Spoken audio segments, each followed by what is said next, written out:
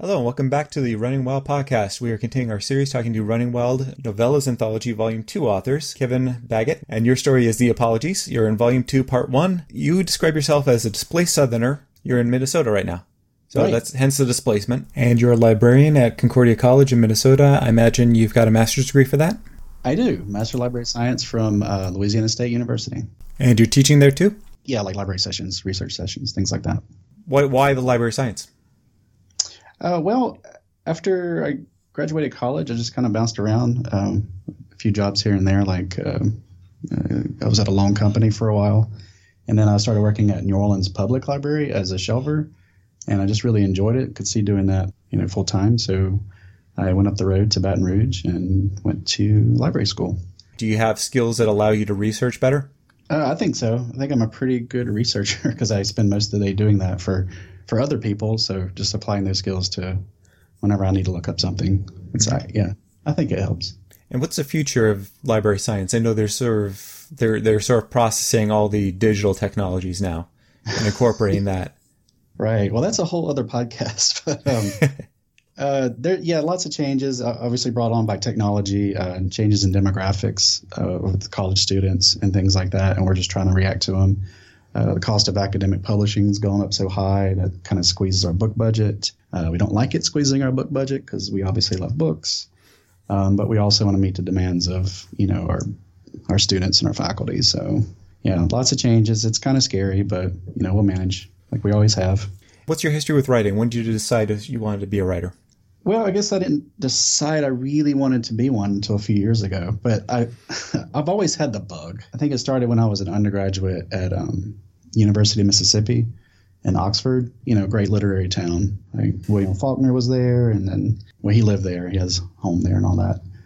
We had all these great writers come in from out of town to read at Square Books, and some other authors that were living there at the time when I was an undergraduate, like Larry Brown and some of the others. So it was just a great literary feel to it, and I guess I caught the bug then. So I actually did kind of do some writing around that time. But then, I ended up going into libraries, going to graduate school, meeting my wife, starting a family and all that good stuff. It kind of put it on the back burner, but that itch was always kind of there.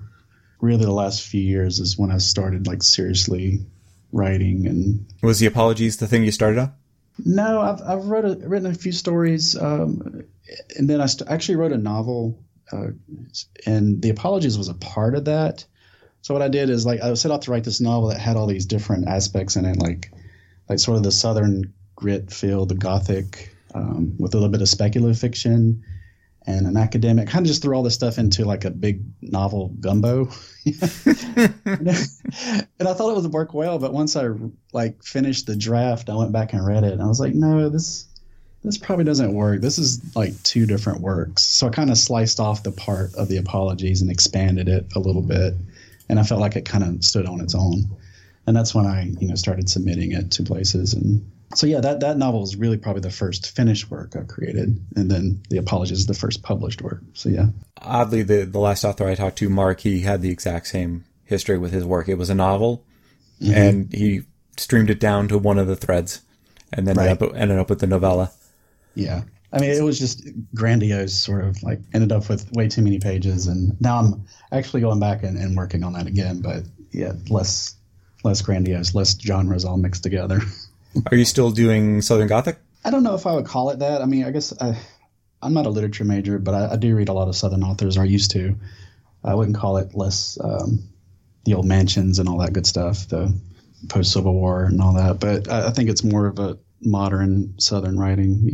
I guess I read a lot like Jessamine Ward and people like that. I try to be more of an updated view of way life is there. And that's why I put in my bio that I'm a displaced Southerner, because if I had this bio out there that says he's from Minnesota, but he's writing about Southern Mississippi and New Orleans, what kind of cred does he have?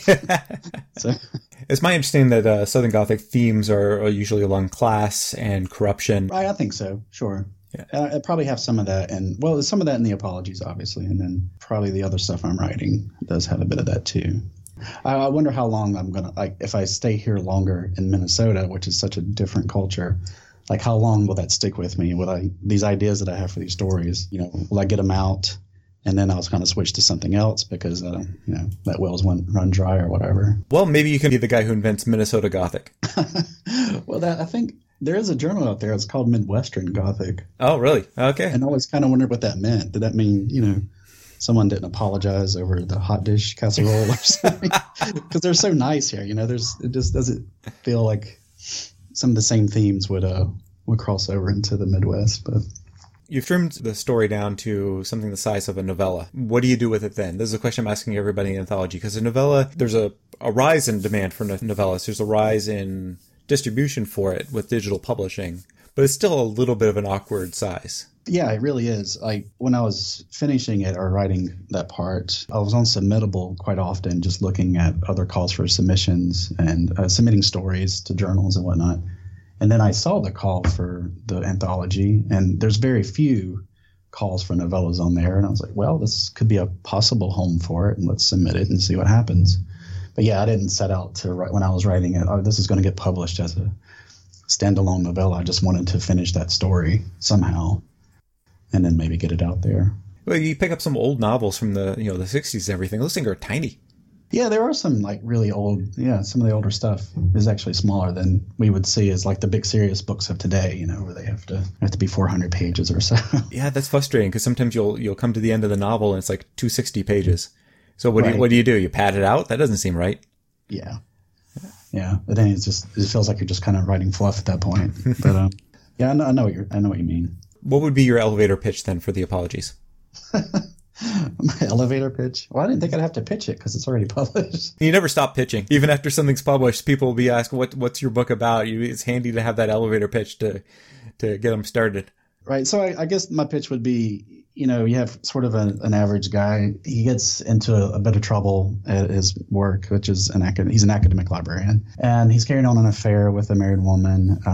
Things happen where he ends up getting placed on leave. The affair breaks down and he doesn't really have anywhere else to go, but he's sort of estranged from his mom, and she passes away. So he moves back home, takes over the family house, and sort of interacts with them again. I won't give that away, but it really is just kind of a book where I sort of kind of poke fun at a little bit of academia and poke fun a little bit at Southern Gothic themes and just kind of do it in a lighthearted way. Again, that's probably a terrible pitch. I'm really bad at pitching. No, I think that works. Would you say it's satire? It's a little satire, yes. I would, yeah. It hinges on it. I mean, I had a lot of fun writing it, and I think if I had that much fun, it had to be some satirical element to it. So, a little catharsis going on there? Yeah, a little bit. Bit. What are you working on next? Well, I'm finishing up the novel that The Apologies was a part of a year ago. Again, expanding sections of it, and I'm actually really close to wrapping it up and finishing. I work very slow, apparently. I'm trying to get better with an actual routine and sitting down and actually writing. I've written maybe 4 or 5 days straight, and I think that might be my personal best. So I'm going to keep working on that. You've extracted The Apologies from that larger piece of work? Mm-hmm. So then what would be the relationship between the two stories?